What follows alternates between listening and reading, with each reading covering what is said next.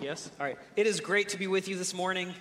I would love to invite you to open with me to the book of Colossians, and if you're able to stand in honor of the reading of God's word. Colossians chapter 1, beginning in verse 15.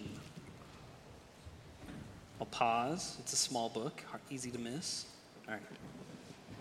The Son is the image of the invisible God, the one who is first over all creation, because all things were created by him, both in the heavens and on the earth, the things that are visible and the things that are invisible, whether they are thrones or powers or rulers or authorities, all things were created through him and for him.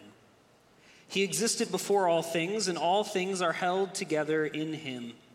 He is the head of the body, the church, who is the beginning, the one who is firstborn from among the dead, so that he might occupy the first place in everything. Because all the fullness of God was pleased to live in him, and he reconciled all things to himself through him, whether things on earth or in the heavens. He brought peace through the blood of his cross.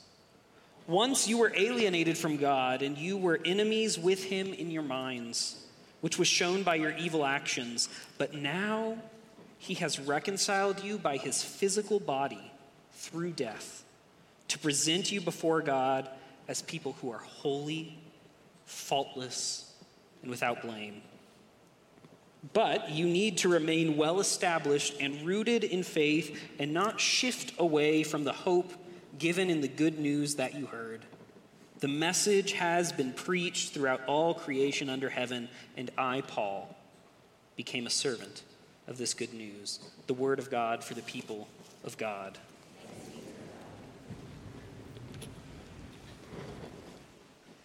It's great to be with you. I feel like that's an obligation to say. It's true today, though. It is great to be with you. If I don't know you, my name is Caleb.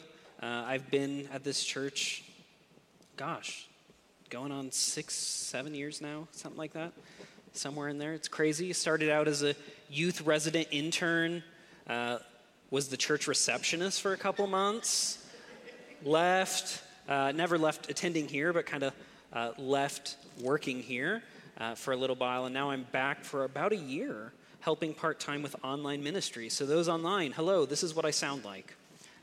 So if you haven't seen me around, it's not because I haven't been around. It's because I hide in the back somewhere,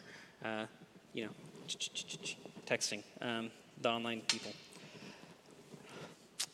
This feels like one of those texts where I should just kind of pray and go home, because I don't know if I'm going to say anything better than what Paul has already said for us this morning. And truly, this is week 2 in a several-week series where we'll be in the book of Colossians. And Paul has some powerful things to say to us out of this book. But one thing that struck me as I prepared for this from last week's sermon was this line. And maybe it wasn't the one that stuck out to you, but it stuck out to me because I find it very true. Epistles are hard. If you've ever tried to teach or really read and understand the epistles, which make up most of the New Testament, they are very difficult. Sometimes they're difficult in that they feel like they should be easy, because it's where Paul is explaining the gospel to us and explaining what it means, and it feels like, yeah, we get it. But epistles are hard because ultimately what you're doing is reading someone else's mail. And sometimes what Paul has to say to one group of Christians that feels very clear when you're reading that epistle, Paul will say something in another epistle that almost sounds like he's contradicting himself from the first epistle. And we as Christians have to go, well, I assume Paul knew what he was doing, right? That we're dealing with sometimes one letter in a series of correspondence back and forth between the church and Paul. Sometimes we're dealing with specific issues that we have to do our best to recreate, but the truth is we don't really know the specifics of what Paul's dealing with.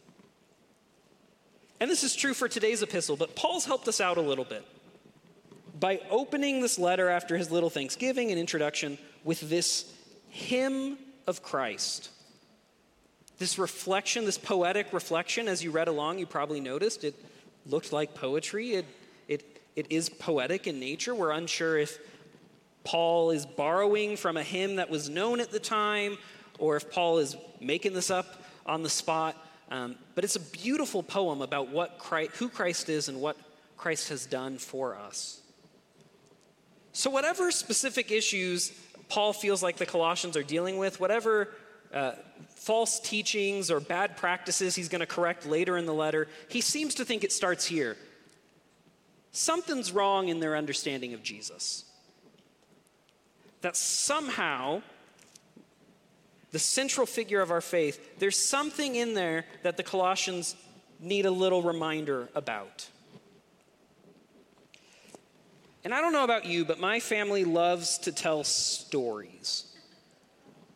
Maybe it's just because I come from a tribe of pastors and they by nature tell stories.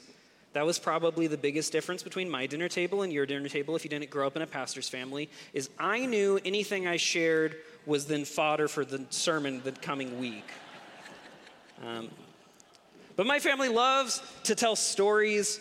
I get a sense that most families, part of what brings them together is the stories that they share. It's funny how becoming friends with people, one of the things you do is sit and listen to their stories. And it's the more you know someone else's story, the more you feel close to each other. And it's funny how storytelling and memory work. Around our dinner table, for example, we're not all here this week, but if we were all here this week and gathering for Sunday lunch, it would be a lot of stories. And it'd be a mix of stories. There'd be stories about people who've been dead for a very long time and who were dead before most of us at the table were even alive, but we continue to tell their story. There'd be stories about some of us doing silly things as little kids. I don't know about you, but I know some of these stories really well. I'm not sure if I actually remember what happened, but I've heard the story so many times that it's like I remember what happened, and so I assume it was true because I don't think my parents would lie to me about it necessarily.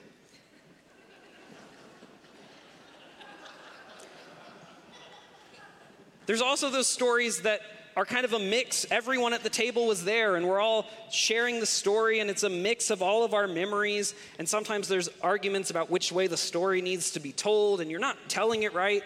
That's not how it went, but it makes the story better, right? And I'm amazed the number of times earlier this month, we were with some of my cousins that I hadn't seen in 10 years, some of them. And we're sharing stories from our childhood, and I kept being amazed the number of times that someone would start telling a story and suddenly memories would come flooding back.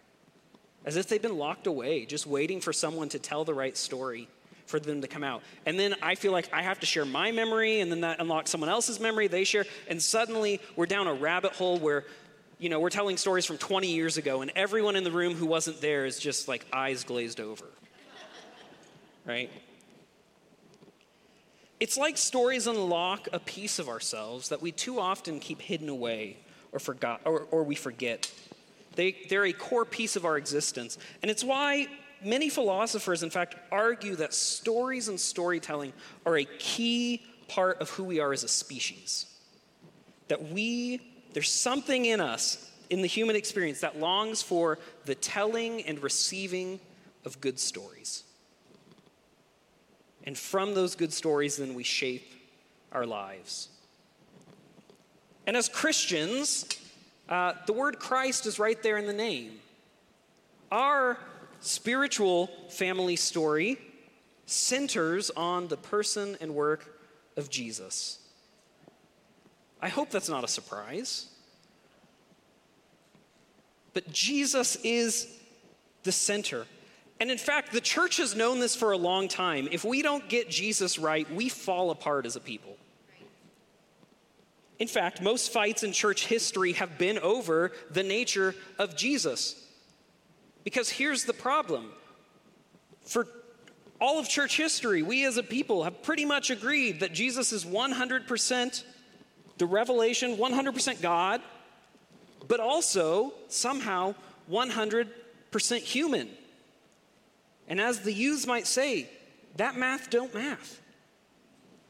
That math doesn't, at 200%, And so statistically in church history, if you want to get yourself labeled a heretic, what you do is this.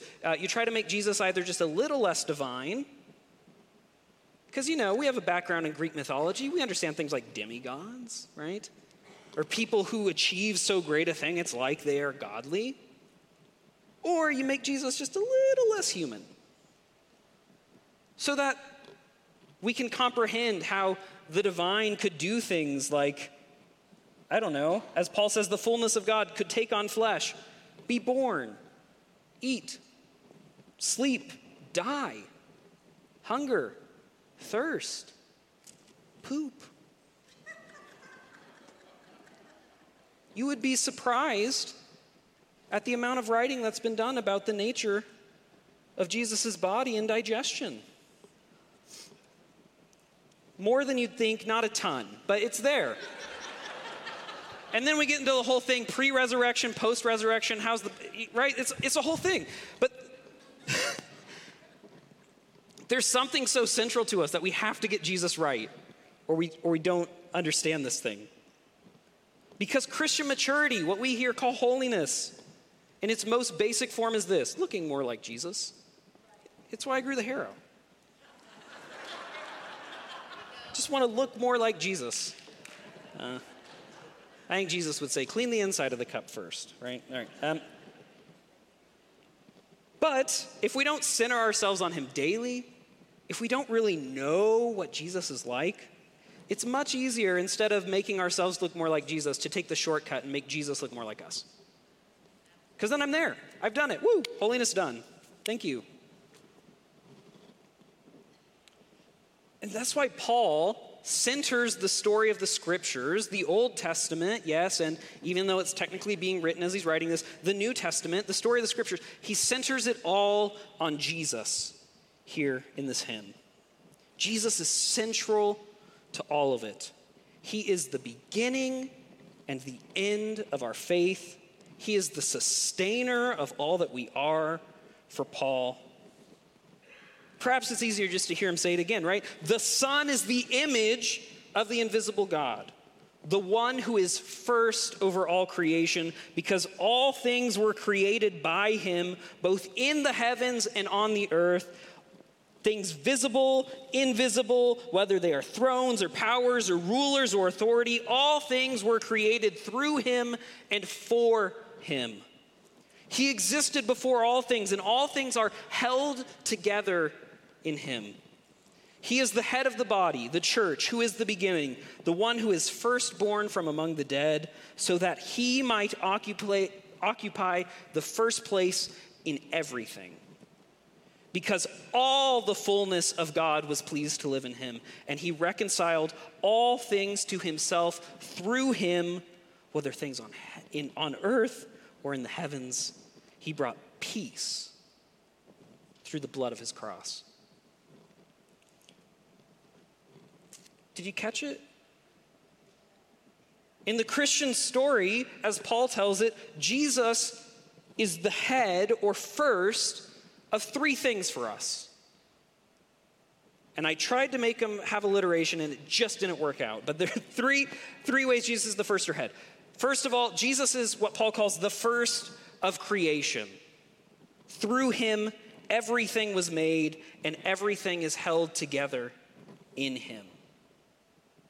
Now, if we know Genesis very well, this shouldn't surprise us. Maybe it surprises us that Jesus is there. If we've read John, maybe not so much. But if we know Genesis well, it shouldn't surprise us then. Paul's telling us creation is good. God looks at creation and says, this is very good. So being created isn't the problem. In fact, God was willing to become flesh and dwell among us. God cares deeply about creation, about us, about our bodies. So it makes sense then that we come to God with our pain and concerns, even our fleshly pain and concerns. Jesus is the first of creation. Second, Jesus is our clearest revelation of God. In him, we see most clearly what God is like. Now, I love my Bible. Look, I brought a hardback one and everything. I love all these 66 books. There were some I didn't think I liked so much, and then I started teaching out of them, and I was like, I like that one too. But in this, there's a small little sliver. They're not very long overall in the scheme of the Bible. They're called the four Gospels, and in it we meet a guy named Jesus. And whatever else we may think we know about God from other parts of the book, guess who we got to run it by? You can answer. It's okay. It's always the answer. Jesus, right? If we read Scripture and the God we come to at the end doesn't look like the Messiah who offers hope, peace, restoration, and then is willing to die on the cross for his enemies rather than raise the sword, we are not reading the Bible correctly. God is revealed to us in the Scriptures, but where we look to most clearly see God is in the person of Jesus Christ. And then finally, Jesus is the head of the body, us, the church. Jesus is just as he's the first of the old creation, Jesus is now the head of the new creation. Because somehow in the mystery of God, if we want to know what God's like, we look at Jesus. But similarly, if we want to know what humans are supposed to look like, we also look at Jesus. So let's not lose sight of that in all the discussion about, quote unquote, what it's like to be a biblical man or a biblical. The litmus test is Jesus. Not Samson, I don't know. Even Paul's good, not Paul, Jesus. He is our example of holy living. He shows us what it looks like to be saved. And here's what it looks like. Self-giving love that goes all the way to death on a cross. That's it. We as Christians have no right to say that the ends justify the means. If the ends justified the means, Jesus and Satan's conversation at the beginning of the gospel would have been a little different. Jesus' prayer in the Garden of Gethsemane would have been a little different. Instead, we learn, as Christ told us, he is the way, the truth, and the life. The ends are the means. Love.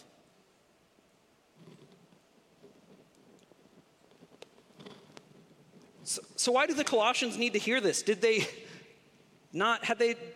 forgotten about Jesus? We don't know the specifics. But one thing I suspect is this. In their day, this story that Paul so beautifully tells in this hymn is not the only story that explains the world in their time. In fact, they lived in an empire that told a very different story. The Roman story went something like this. Depending on which mythology we follow, creation is either happened because of infighting or trickery among the gods. And all you have to do is look around and realize people get old. Their bodies don't work how they used to. You put some fruit out on a table, forget about it. You're going to come back, it's all deteriorated. And that seems bad. And if creation naturally moves us towards deterioration, that seems pretty bad too. So this whole being created thing, not all it's cracked up to be. In fact, maybe let's forget about the body stuff and focus on what is eternal: truth, goodness, wisdom. And that's fine, I guess, but in its most extreme forms, it either leads us to a sort of what we call asceticism, where we see the body as a hindrance, so our main job is to get control of it by any means necessary, even if we have to starve it, whip it, punish it. Or on the other side of the coin, the body doesn't matter, so who cares? Do whatever you want with your body. As long as your brain's good, we're all good. In the Roman story, Jesus isn't the image of God. Caesar is God incarnate. Do you want to know what God's like? Look at Caesar. He's mighty. He's powerful. He conquered the world. He brought us peace. It wasn't Jesus who brings peace in the Roman story, but Rome and her emperor have forced the world into submission. They have brought Pax Romana, peace on earth. might makes right. The ends justify the means. Peace comes not through giving of yourself, but through the sword, the shield, the spear, conquest. Some in Paul's circles in Colossians may have found themselves leaning maybe too heavily on the Jewish story. And I think those of us who know the Old Testament well can agree that it is far easier to reconcile than perhaps the Roman story is. But we'll see later in the book, Paul's a little concerned that focusing too hard on the Old Testament laws and the Mosaic covenant, it falls short of God's fullest revelation in Christ. Paul will have plenty to say in the coming chapters about the Old Testament law, its benefits, its shortcomings, all that. I'll save that for my dad to get to in later weeks. For now, it's fair to say that the Jewish scriptures were radically changed for Paul by the person of Jesus. By placing Jesus at the center, the Old Testament scriptures don't disappear. They aren't nullified. They are centered, fulfilled, and brought to new focus in the person of Jesus Christ. So Paul's concerned. Hey, Colossians, which story are you telling? Because our family story, there's someone in the middle. Let's make sure he's the beginning, the end, the sustainer, creator. He's centered. So why does this matter for us? Why come to church? When I was young, there's a story, I think my dad even told it recently. It was Christmas, I was little, and I was in Sunday school, and my parents picked me up and they said, "Hey Caleb, how was Sunday school?" And I was like, ugh. It was so boring. We talked about Mary and baby Jesus for the 1,000th time. I wanted some new stories. I turned on the TV, they got a new story for me every day. It's lovely. Why do we continue to tell this story with Jesus at the center? Well, we also find ourselves in a culture full of stories. Stories about who we are as humans, where we come from, why the world is such a broken mess, and what the solutions to the world's problems are. Not even accounting for the diverse, kind of traditionally what we'd call religious stories present in our world. We, as an American society, are full of various stories, and each one is always seeking to kind of dominate and ask us to follow its life. The story of consumerism. We're all consumers. Everything can be bought for the right price. Cash is king. Everyone bow to the almighty dollar. If you're not making money, you're losing money. The person with the most toys wins.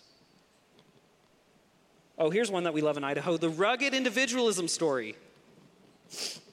We were all created as self-contained individuals, capable of making the best decisions for ourselves without outside influence. Freedom is our ultimate right, and if everyone else, the man, teens up front, your parents, right, the government, if they would just leave us alone, everything would run a lot smoother. There's the story of American exceptionalism, that there are two types of people in the world, Americans and people who wish they were Americans.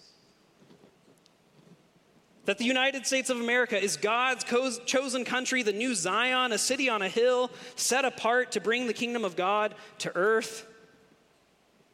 And the problem for us today is that people just don't love America enough. They're trying to lead us astray, and if they just remember why America is so good and live the American dream, it'll all sort itself out. This one I know a lot of us are concerned about. The secular postmodern story. That we are all the result of random chance in a universe that is uncaring towards our continued existence. As Nietzsche said, God is dead, God remains dead, and we have killed him. We are the highest power. But there are many things worth giving our lives over to in order to improve our own lives. And ultimately, the best truth then, if we're here for a little while and then gone, is be true to yourself. If everyone would just live their own truth and let everyone else live their own truth, we would all finally have peace. I wasn't sure what to call this last story without getting in trouble, so I'm going to call it the Idaho is Full story. That we created paradise, or at least as close to it as you're going to get on earth. Our parents, our grandparents, us, our work through blood, sweat, and tears brought about a utopia of sorts before X group arrived and ruined it. Right? Millennials, Gen Z, sorry guys. Californians. I hear this story a lot. If you want to know what God looks like, look at the past. We had it figured out back then the way things were. Go look at the leaders that got us there. And salvation is returning to the good old days like it used to be. But don't you dare tell me how the good old days weren't good for everyone. Because I remember, I have the stories to back it up. Now notice, not all of these stories are completely untrue. Some may be closer to the truth than others. And yes, I realize I caricatured them a bit in explaining them. And if you'd like to send me an email letting me know exactly what I got wrong about your favorite of these stories, please remember my email is sdaniels@nampaccn.com. I know it's confusing because there's another S. Daniels, but trust me, it'll get to the right spot. And yes, as people who exist in a society where these stories are prevalent, we can't help but absorb them a little bit. Hopefully, the pieces we absorb are the ones that are most true and helpful in a mature Christian faith. However, notice that none of these stories captures the fullness, beauty, and I would argue truth of the Christian message. The gospel, as Paul presents it here in Colossians 1. If you give your life over to any of these stories, you might be happy in some ways. You might be successful by certain standards. But I don't think you'll look like Jesus. It doesn't matter what story Christ has called us out from when we converted. The centrality of Jesus to who we are as Christians should completely alter and reprioritize our story, just as it did Paul and his Pharisaic Judaism. So here's the question. Which story are we living out? I hope it's the one here in Colossians. I pray it's that.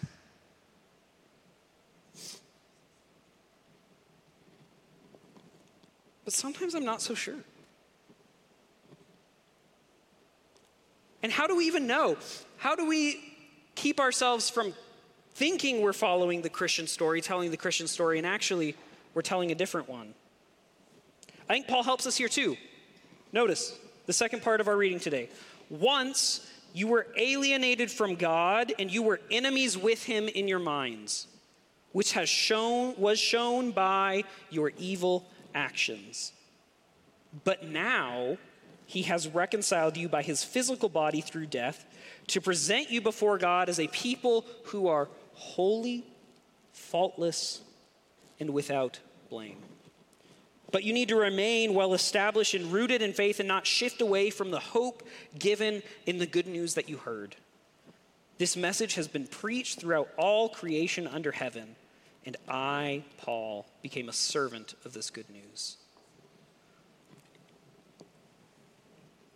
So how do we know what story we're telling? What story we're living into?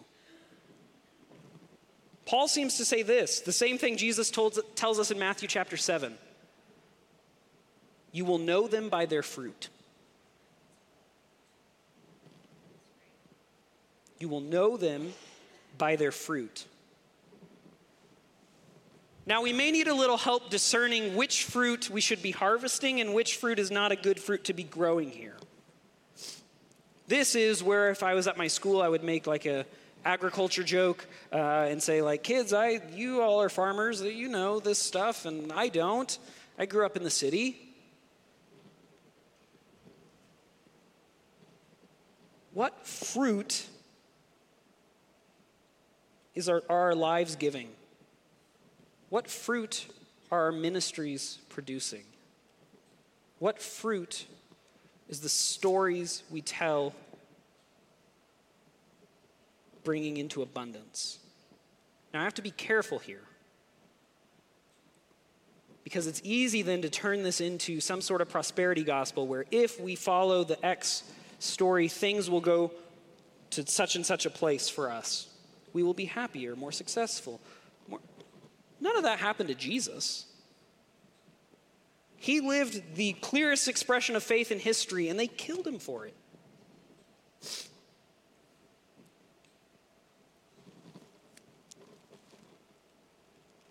Because church, I'm fearing that as a church and as a society, we are facing a fruit fallout.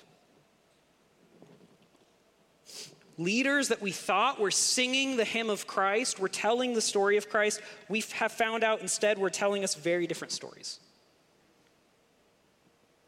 And the continued falling apart of ministries across the country and around the world,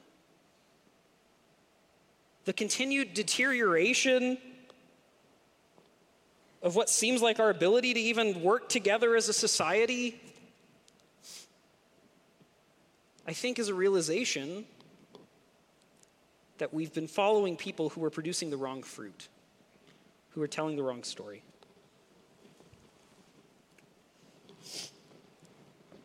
John Wesley, when asked this very question, Pastor Wesley, how do we know if something is of God, if kind of that feeling of the Spirit is of God, or if it's something else leading us astray? And in one of his many sermons, he had this brilliant paragraph that I just have to read. Now, he's using the King James. There's some these and nows, but I think we can get through it. John Wesley said this: "But waiving the consideration of whatever he has or has not experienced in time past, by the present marks may we easily distinguish a child of God from a presumptuous self-deceiver." So for him, it's very easy to tell.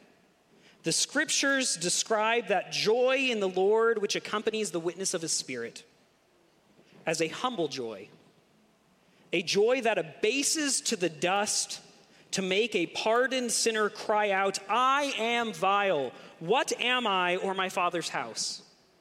Now mine eye seeth thee. I abhor myself in dust and ashes."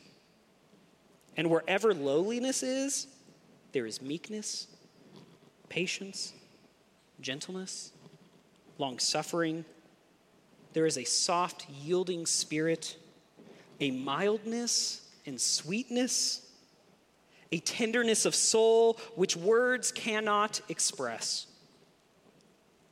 But do these fruit attend that supposed testimony of the Spirit in a presumptuous person? Just the reverse. The more confident they are of the favor of God, the more they are lifted up. The more do they exalt themselves, the more haughty and assuming is their whole behavior. The stronger witness they imagine themselves to have, the more overbearing are they to all around them. The more incapable of receiving any reproof, the more impatient of contradiction. Instead of being more meek and gentle and teachable, more swift to hear and slow to speak, they are more slow to hear and swift to speak, more unready to learn of anyone, more fiery and vehement in their temper and eager in their conversation. Yea, perhaps there will sometimes appear a kind of fierceness in their air, their manner of speaking, their whole deportment, as if they were just going to take the matter out of God's hands and themselves to devour the adversary. Whose story are we telling with our lives? What fruit are we producing? The fruit of the Spirit is love, joy, peace, patience, kindness, goodness, gentleness, and self-control. Notice, power is not a fruit of the Spirit. Even truth, as good as it is not a fruit of the Spirit. Might is not a fruit of the Spirit. Victory is not a fruit of the Spirit. I hope and pray that Christ is the center of all we are as a people. But stat after stat, survey after survey of the young people coming up in our churches tells us they are leaving in droves, not because they don't like this Jesus guy, but because they don't think we believe what we say we believe.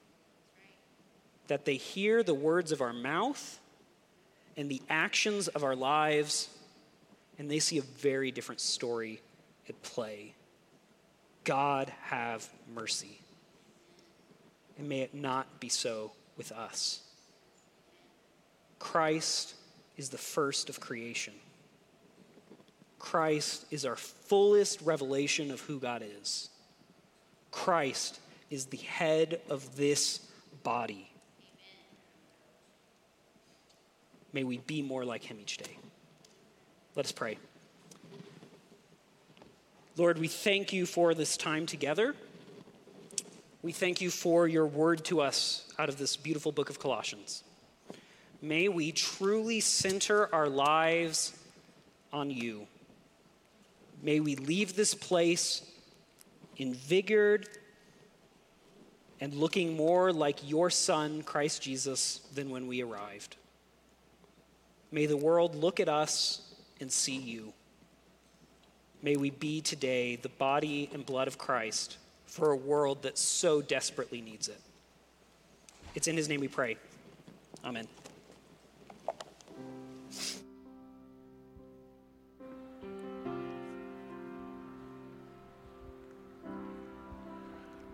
Would you stand with us? Let's sing together.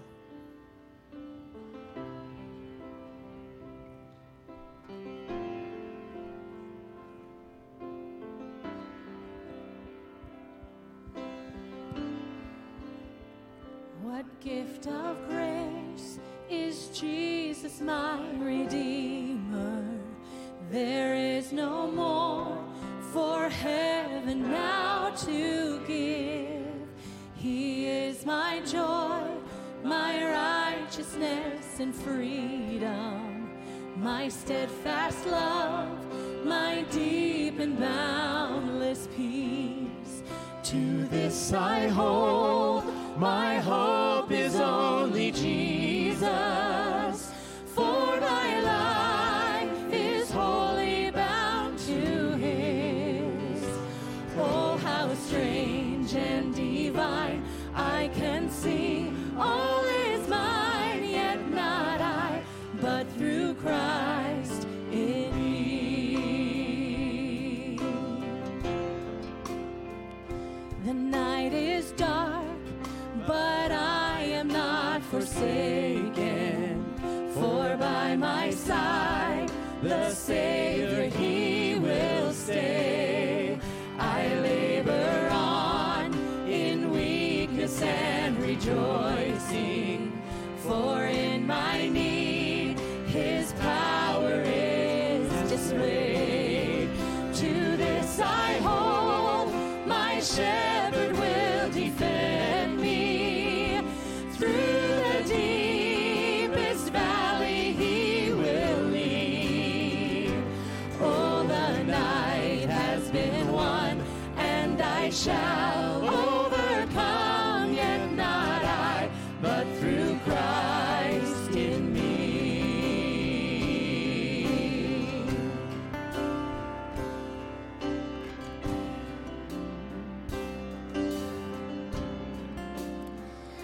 No fate I dread, for I know I am forgiven.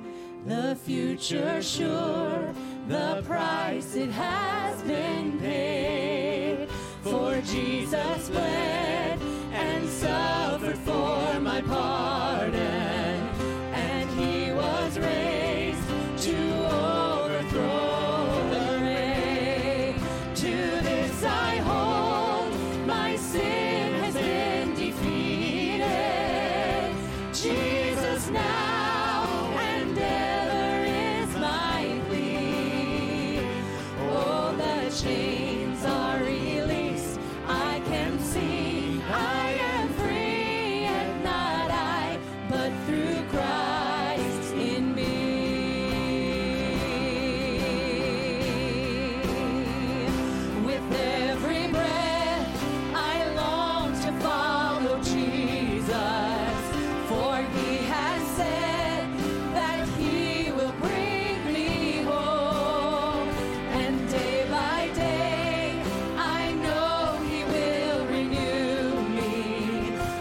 till I stand with joy before the throne. To this I hold, my hope is only Jesus. All the glory evermore to Him. When the race is complete, still my lips shall repeat, yet not I, but through Christ in me. When the race is complete, still my lips shall repeat, yet not I, but through Christ in me. Yet not I, but through Christ in me. Oh, yet but not, but through Christ in me. Well, I apologize for going just a couple minutes over. Ryan, can we make a note that next week we just take a couple minutes off the sermon for next week to make it up for going a little over this week? I think that'll be good. As we depart this time together, go with this blessing that we've heard already read at least 2 times today. Once you were alienated from God, and you were enemies with Him in your minds, which was shown by your evil actions. But now, He has reconciled you by His physical body through death to present you before God as a people who are holy, faultless, and without blame. May that be true of us today. Go in His peace.